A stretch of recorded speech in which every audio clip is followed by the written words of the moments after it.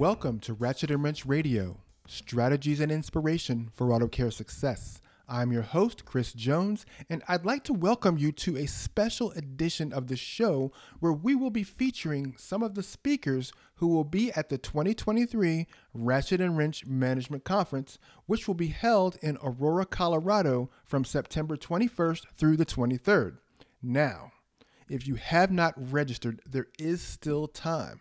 Visit rwconference.com and use my discount code Chris Jones to save $100 today. That's rwconference.com, discount code Chris Jones, and that's Chris, C-H-R-I-S.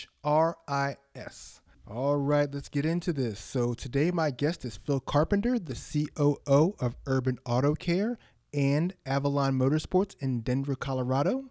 He's going to be teaching two classes at the Ratchet and Wrench Management Conference, the art form of scheduling and dispatch, and the answers in the phones. Here's Phil Carpenter. Well, hey, Phil, welcome to this special edition of Ratchet and Wrench Radio, where we're meeting up with some of our 2023 Ratchet and Wrench Management Conference speakers. How are you today? I'm doing pretty good. How about you, Chris? I'm doing great, man. So tell us about your role at the shop that you work at. Yeah, absolutely. I'm the director of operations. We just opened our sixth location last Monday, so it's been open a whole week. Another description would be COO, but essentially been with the company since pretty much the beginning. Just watched it grow. So do pretty much anything we need to be doing. So I hear. And which shop are you affiliated with? yeah, it's Urban Auto Care. We have 5 locations, and that's American and Asian vehicles. And then we have a German specialty shop, Avalon Motorsports, as our 6th location. Very which is nice. like the first one. Very nice. And so we're going to be right in your backyard for this conference. So how's that? Yeah, no, it's great. It's nice. I love traveling, but it's also nice to I'll probably sleep in my own bed this time. Right on, man. So tell us what you love most about your job at Avalon and Urban Auto Care. I really love the people that I work with. And I know that's kind of cliche, but that's really what gets me out of bed. I'm not client facing really at all. So my customers are my employees, my coworkers. So just doing whatever I can to help them out. And there's some days that are harder than others for sure. But usually my coworkers is what kind of brings me up. Just seeing other people enjoy their job helps me too on those harder days. So tell us about your session at the 2023 Ratchet and Wrench Management Conference. What are you going to be teaching? Sure. 2 different sessions. The first one's going to be on dispatch and just making sure that the way that you are dispatching and kind of plays into scheduling as well, how you can do that in a way that really maximizes efficiency. There's only so much you can do to maximize, like a technician's going to be continuing to do their best to be efficient on the car that they're working on, but how you structure their day and how you schedule plays a huge impact on that as well. So we're just going to kind of dive into some of the things that we've learned over the years, and then also get some constructive conversation going on between others, because we learn best when we learn from each other and share what's worked for us and what's worked for other people. So we'll get some discussions going, have other people share as well. All right. And what's the second session? The second one, it sounds a little boring, but trust me, it's auditing, but in the aspect of trying to figure out what is going on with my shop. I'm spending this money on marketing. I'm spending all this money to get the phones to ring, all this kind of stuff, and I'm just not seeing it turn over into actual sales and revenue. Is diagnosing that by looking into your actual recorded phone calls and looking at that final repair order. So, and kind of using them to work off of each other.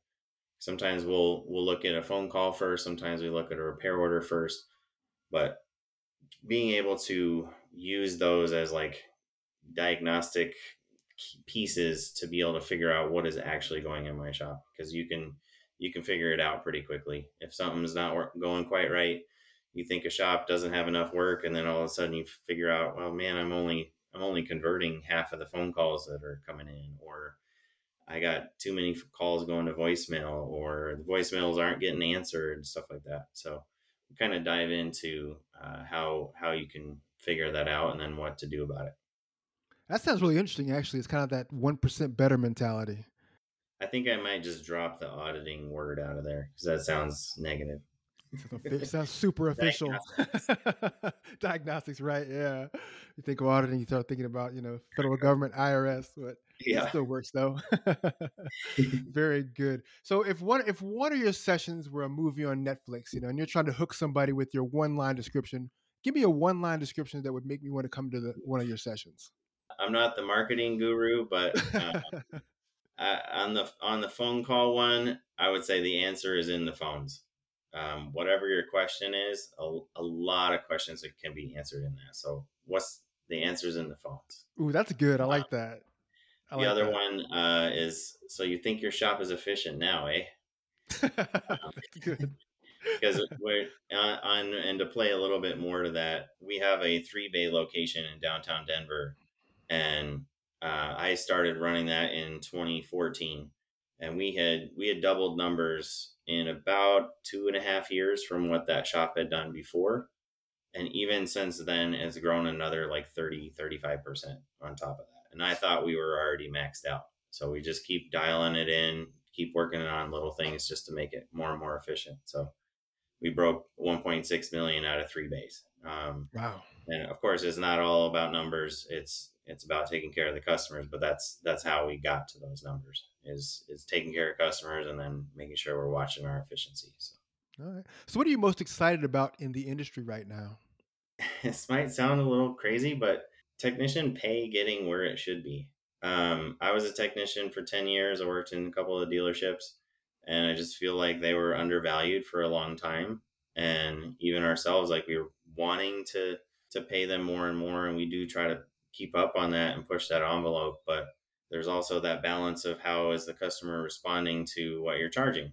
And now it seems through, unfortunately, we have inflation on all kinds of stuff, but through that process, people seem to understand that automotive repair costs a little bit more. And now we're actually able to catch up to the demand. And then, of course, I mean, technician shortage is the key phrase for everybody, but being able to pay them like they are in a shortage, that they are very valuable, to be able to see those numbers come up is actually encouraging to me. So What would you say has been your biggest success in the industry?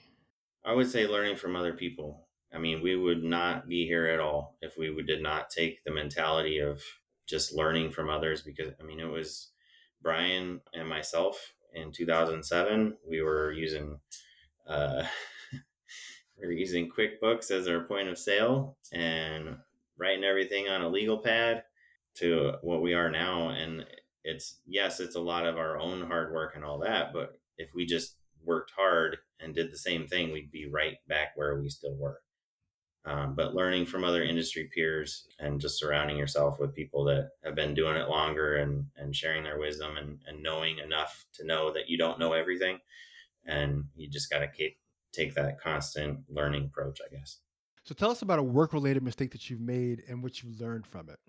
I would say early in the management side, because I went from technician to advisor to manager, was just not holding people accountable soon enough. I'd be too concerned about like hurting their feelings or being blunt with them or anything like that. And then one employee, I would say I own at least half of having to let him go, because I didn't stay on him about his performance enough to the point where it was like, we can't have him here anymore. And that was really, really tough. I didn't really like realize it till a couple years later. But to just know that, like, as long as people know that you love them and care about them, they want the truth. They don't show up to do a bad job. So be honest with them about when something's not going right. Of course, be respectful about it. But hey, how can I? This isn't quite what we're looking for, but how can I help you improve that? What can we do together? So that would be the biggest lesson, I would say. So what's the best piece of business advice you've ever received? It's kind of plays into something I already touched on, but really just surrounding yourself with people that are better than you in that industry, at least, not as a value of a human, but just somebody that, like, I took it in, actually the first time I heard it was in sports. It's fun to be the best of the best when you're in middle school, high school, whatever. Um, but if you're around that, you're not going to be challenged. You're not going to be stretching those muscles to grow. So I take that same mentality in this, is like, surround yourself with people that have been doing it longer than you. Don't act like you know everything, and just continue to learn from those people. So yeah. It's kind of like that old quote, if I'm the smartest person in the room, I'm in the wrong room. Right. Right. Yeah, exactly. So tell me what you love about Ratchet and Wrench. I would say that I feel like I do jive with the mentality that helping other shops raises the whole industry.